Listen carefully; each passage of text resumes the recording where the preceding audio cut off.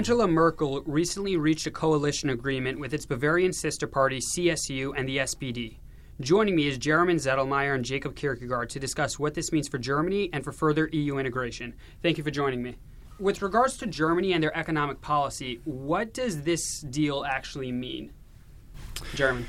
So it's mostly an exercise in continuity with, of course, a completely different setting than we had in Germany in 2013, which is when the last coalition agreement was negotiated between the same partners.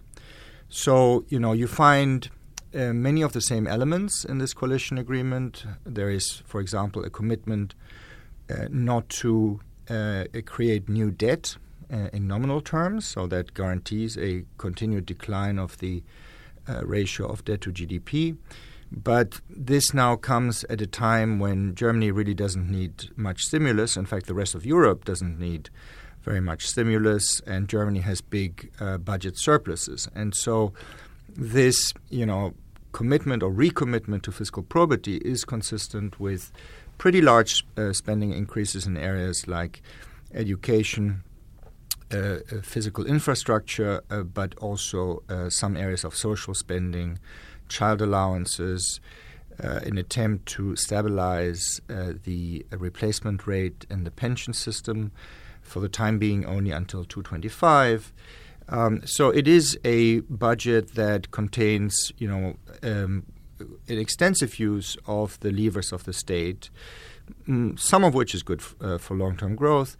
Others where some of the longer-term issues like the sustainability of pensions is not really addressed. But on the whole, a middle-of-the-road budget and plan, an exercise in continuity, and one that does get into some of the more critical issues of how to sustain German growth, for example, by paying a lot of attention to digitalization and to education. So on the whole, I would say a good deal for Germany. So then what were the major complications? Why was it so difficult for the parties to find common ground? Well, there are fundamentally two answers to that. The more important answer is political, and I'm sure Jacob will comment on this. So we have had now several coalition governments with Mrs. Merkel as the Chancellor, and none of them has ended well for the junior coalition partners. The Social Democrats achieved their worst election result in history in this past election, and so there was a sense on the Social Democratic side that the party needed to regenerate in opposition. And as you know, it was only after the failure of coalition talks with two other parties, the Greens and the Liberals, that the Social Democrats reluctantly went back into coalition talks. And then, of course, there are also some disagreements on substance. So, the big one there was refugee policy, where, of course, the whole refugee episode has led to a resurgence of right-wing populism in Germany that particularly the CDU and particularly its Bavarian sister party is concerned about. The Social Democrats wanted to maintain a somewhat more open stance, and what we have now is a compromise that both sides can live with, but in some cases only just barely. And then there were also some other contentious issues. I think the European issue could have been a contentious one, but in the end, because this is where the coalition agreement, and I should have mentioned that before, really does go much further beyond, at least in tone and in political ambition, beyond what we had 4 years ago.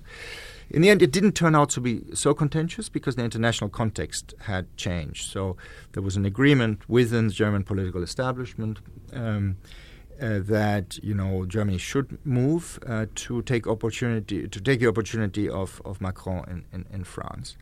So that wasn't so super difficult. But then the SPD itself, if you like, as a price for re-engaging, put forward some demands which were viewed as sort of radical and outlandish on the other side, like abolishing the private leg of health insurance, some labor market issues.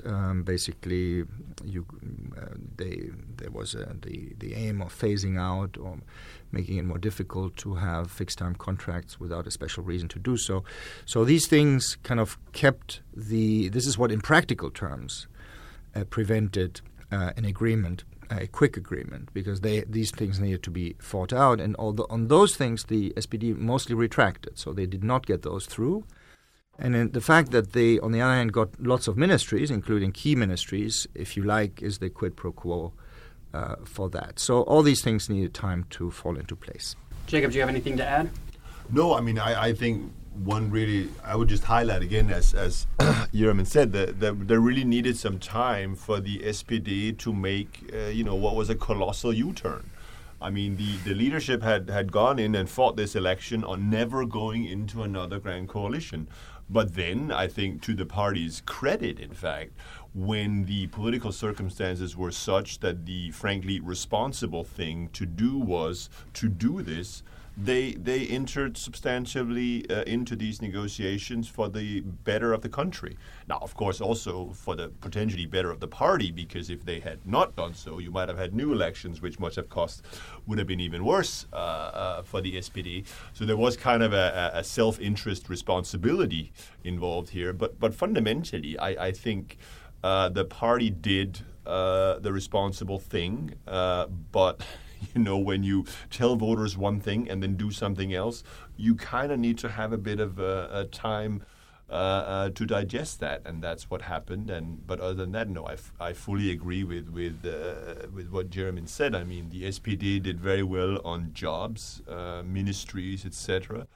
They did less well on the substance. I mean, they didn't get any sort of... The previous Grand Coalition in 2013, the big thing the SPD got was the introduction of the minimum wage. There wasn't a big policy win, so to speak, here in the same way, whereas the jobs got somewhat better. But ultimately, I think they did the right thing and they should be commended for it. So just to get into the politics a little bit, so does this mean that now that they've struck a deal, is there a new government in Germany? And what still needs to happen to form an actual government, a coalition right now? So we still need a few steps because this is Germany, right? So we want to get it right. So both the Christian Democrats and the Social Democrats need to ratify the coalition agreement, and the procedure is different in both cases. So in one case, these Christian Democrats will have a special party conference at the end of February, where hopefully they will ratify.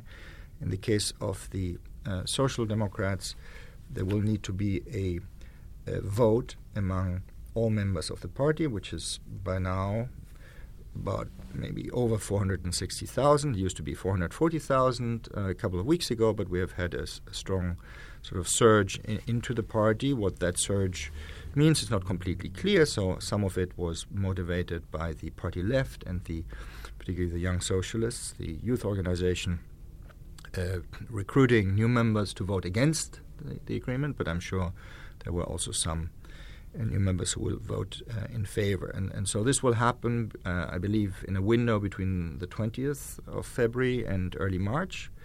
And then a decision is expected to be announced on March 4th. And then everything will happen very quickly. So then, we will have a new government in place within a few days. Yeah, I mean, this goes to, as Jeremy said, a membership referendum, which is risky.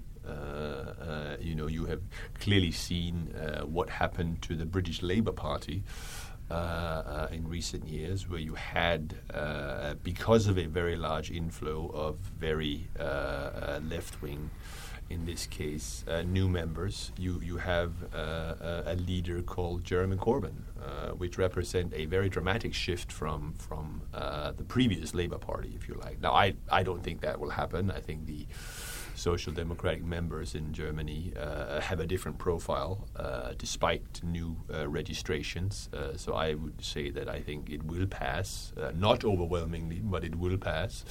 Not least because if it doesn't pass, then the SPD will be blamed for having new elections that nobody in Germany wants right now.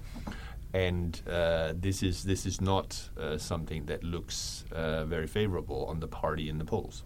What happens if there is no deal, and especially what's going to happen with right-wing populist party in Germany and their growth? Well, I mean, if there's no deal, then first of all Germany, but really all of Europe is sort of thrown a political curveball. You could have in Germany a short period of a Angela Merkel CDU minority government, but you could also go immediately to new elections. When I say immediately, that would mean sometime in the late spring. So you would have at least 2 or 3 months of additional complete political uncertainty. Not just in Germany, but obviously because of the position of Germany in all of Europe. And I think this would be bad. It would be bad for Germany. It would be bad for Europe. And it would quite likely mean, because it would represent, in my opinion, the sort of proof that the German establishment, the traditional parties, can't get their act together. They can't actually govern, form a government. This could very well lead to a further surge in the protest vote for Alternative for Deutschland. And this, of course, is something that I would be quite unhappy about. On the other hand, if this deal goes through and there is a new grand coalition, AfD becomes the official opposition party in Germany. The largest. The largest. It's then the largest opposition party of several in Germany. That means that it gets to run a number of parliamentary committees in the German parliament. And basically there are certain functions that this party has to play as part of the way the parliamentary system operates in Germany. It obviously gets more influence that way. Now, I take the view that that's not a bad thing. I think we need to be sanguine and say that, look, this is a party that represents views that I certainly do not agree with, and I would prefer that they were not in the German parliament. But at the same time, it's clear that because of the, as Jeremy mentioned, refugee crisis a couple of years ago, you now have anti-immigrant sentiment in a significant part of the German population, and that's reflected with the AfD's rise. And given that, I think it's important that you have a political system that can actually take those public sentiments and integrate them into the existing parliamentary democratic process. Because it would be much worse if you just try to sort of push them out and marginalize them. No, you want to bring them in. You want to actually, if you like, try to socialize them into becoming not just a protest party, not just a racist party, but if you look at the developments in some other European countries where you've also had the emergence of similar type of single-issue parties that have now become, if you like, more mainstream right-wing.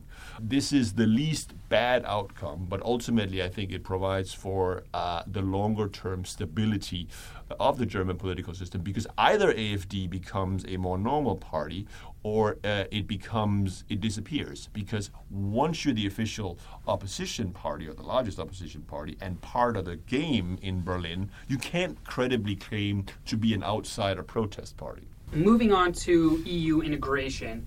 If there is no deal, then does that mean that further EU integration and Euro area integration will just be delayed indefinitely? Well, indefinitely is too strong a word, but I think if there is no deal, it is very likely that we're going to miss a political window of opportunity which is happening between now and the elections for the next European Parliament, right? So if we're going to get serious things happening still under the Juncker Commission, it has to happen very quickly. And so I would, that would be a big casualty of failure to come up with a new government. So if there is a deal, how will this new government approach furthering EU integration and euro area integration. Will they approach it any differently than what's been done before? Yeah, I mean, there will be more enthusiasm, and there will be more, I think, a stronger basis to also sell compromises to the German public because of what has happened on the French side, right? So in Berlin, the conventional wisdom in the bureaucracy, in the elites, at least on the center-right, has always been that France likes to grandstand on Europe, but ultimately they're all Gaullists. They really worry about France only, and plus, on top of that, they're not really serious about reforming their own country.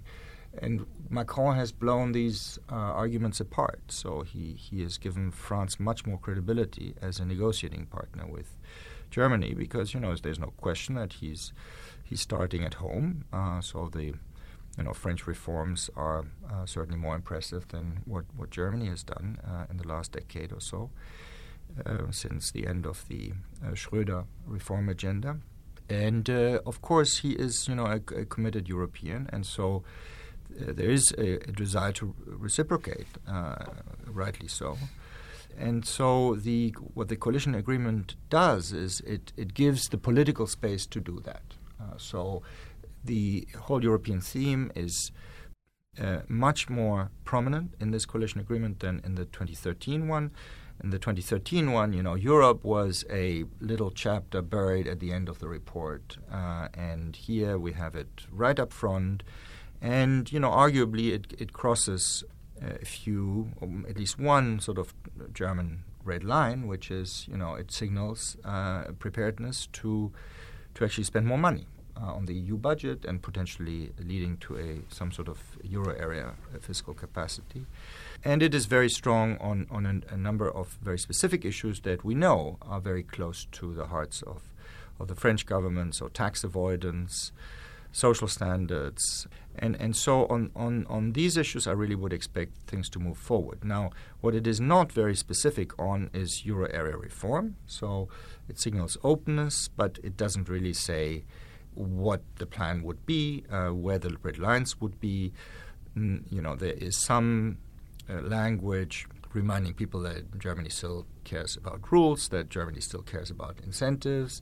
And so how this exactly then gets translated into actual institutional reform in the euro area is not clear. And this is the reason why it is so important which party and which person leads the Ministry of Finance. Because what happens in the German system when things are not tied down in the coalition agreement is that the ministry in whose competency that specific policy area falls has quite a lot of discretion, right? And this is part of the constitutional setup, but it's been reinforced by Mrs. Merkel's governing style. She does not interfere a whole lot with what her ministers do, provided it is within the broad political parameters that were agreed. And so the fact that the Social Democrats will take the Ministry of Finance, that is part of the coalition agreement, is of great significance because it means that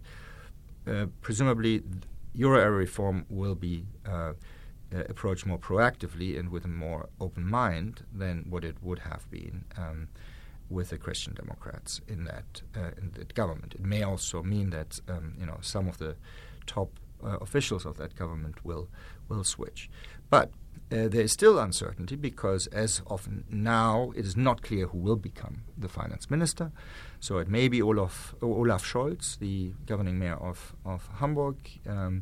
But now with the resignation, in quotation marks, of Martin Schulz from his to-be foreign minister job, even that is not clear, right? So things are a little bit up in the air right now. No, I mean, I would just say overall, I mean, I agree with everything Jürgen said, but I think if you're looking at the prospects for serious euro area reform in the next 12 to 18 months, this coalition and this coalition agreement is far better than anything President Macron could have hoped for, or indeed the rest of Europe have hoped for, coming out of the German elections in September last year. you basically have a last-term chancellor, Angela Merkel, with pretty much a clean slate to strike a deal, to give herself a European reform legacy. Strike a deal with Macron and potentially move the European project significantly forward. There are, as Jeroen mentioned, some red lines in the coalition agreement, but they are, in my opinion, not materially prohibiting real progress. They talk about maintaining the Stability and Growth Pact and things like that. I have no problem with that, since the way the Stability and Growth Pact right now operates means that it has no relevance in the real world anyway. I would prefer... It might be good to reform it for that reason. I prefer that it would be reformed, I agree, but if this is part of the bargaining that the sort of conservatives in Germany does not want it to be reformed, then I'll take that bargain. It also talks about maintaining the national control over by the role of national parliaments in running the ESM. I personally think that's a good idea, because at the end of the day, we want the ESM or the European Monetary Fund, or whatever we call the central pot of money that the euro area has, we want it to be as big as possible. And the reality is that the fiscal actors that have money in Europe are the national governments. And they're not going to give a lot of money over to be controlled by someone else. National parliaments rightfully want control, and then we can decide nitty-gritty about the voting rights and mechanisms for this. But fundamentally, maintaining the ESM or the EMF as a intergovernmental organization, I believe at this point in Europe's integration process, is the right approach. And on that topic, so one of the things that Germany has been criticized in the past for it hasn't done enough to lift Europe's economy, and specifically the southern economies in Europe. Is that criticism still valid now that Europe is growing? And what will this government's attitude be? There are basically two things that Germany has been accused of doing or not doing. The first is to not stimulate its own economy enough to generate demand for products elsewhere in the euro area and help crisis-hit countries recover faster and so forth. And so this argument is largely passé.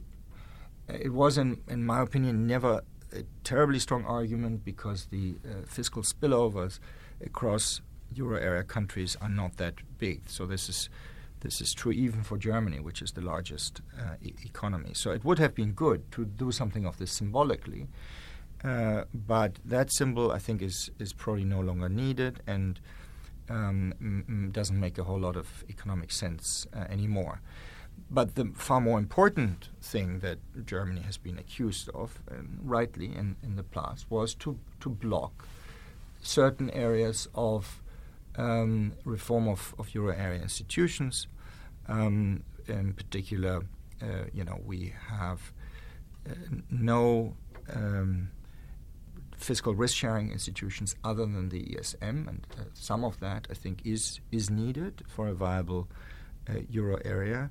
And of course, Germany has blocked European deposit insurance for several years now, with some reasonable arguments. So clearly, to do this, you need to address financial sector problems as well. And an agreement, a political deal on this has been elusive. And so this is part of the reason why some of my German academic colleagues and some French colleagues wrote a paper recently, for 14 economists, 7 on each side, which essentially outline how such a deal could work.